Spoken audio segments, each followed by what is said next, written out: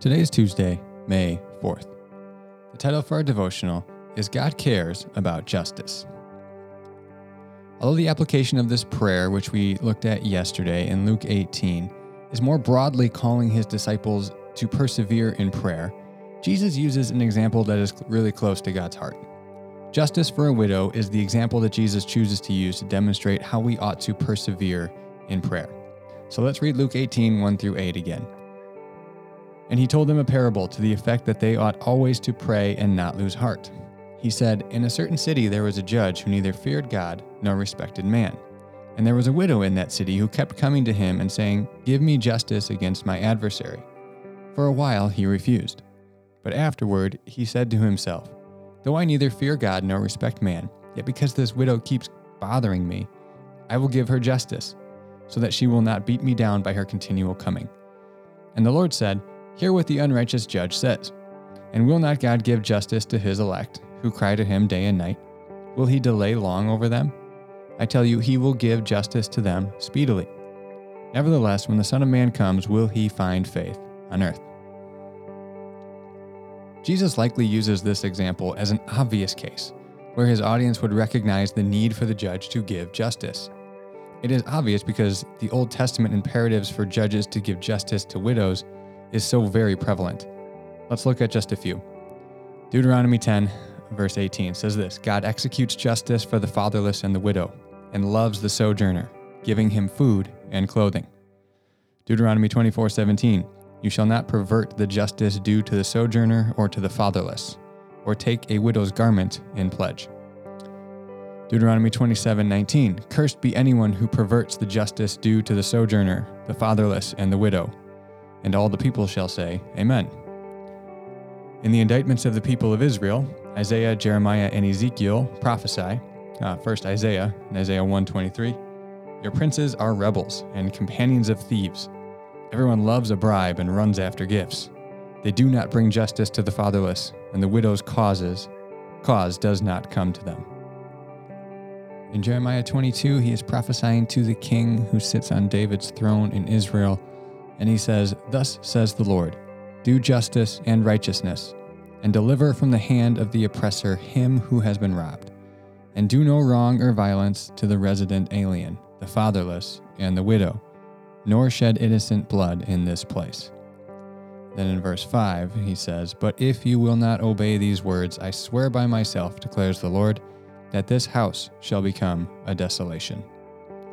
Then in Ezekiel 22, verses 6 through 7, it says this, "Behold, the princes of Israel in you, every one according to his power, have been bent on shedding blood. Father and mother are treated with contempt in you. The sojourner suffers extortion in your midst. The fatherless and the widow are wronged in you." These examples could be multiplied. God clearly cares about justice, and he promises to give it to his elect speedily. Christians should care about justice then as well. So that begs the question, who are the vulnerable members of our society today crying out for justice? In the Old Testament cultural context, it was the fatherless, the widow, and the sojourner or the resident alien among them. In our cultural context, there are many in the elect among the unborn, specifically as it applies to abortion, the elderly, as it applies to euthanasia and physician-assisted suicide, which will disproportionately affect the elderly. Women, when it comes to cases of sexual assault, the Me Too movement, the Church Too movement. Minorities in relation to racial tensions and police violence and brutality. And foreigners still today when it comes to the conversation around immigration and refugees.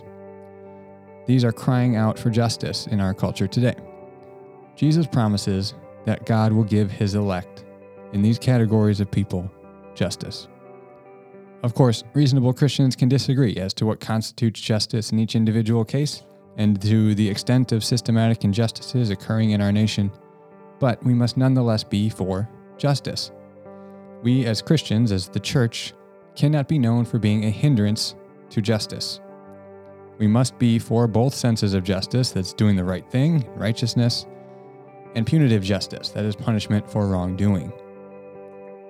This text also speaks to his disciples, both his immediate 12 disciples and his disciples throughout the ages of church history, who would be persecuted for their faith.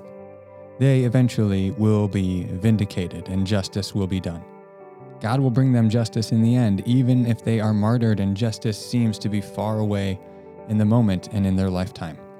Upon his return, justice will ultimately be done, is the promise of Jesus. Christians then are never to respond with violence. Instead, they are to allow God to bring them justice and to never seek vengeance themselves.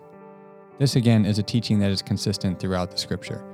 See it in Leviticus 19:18, Deuteronomy 32:35, and Romans 12:19.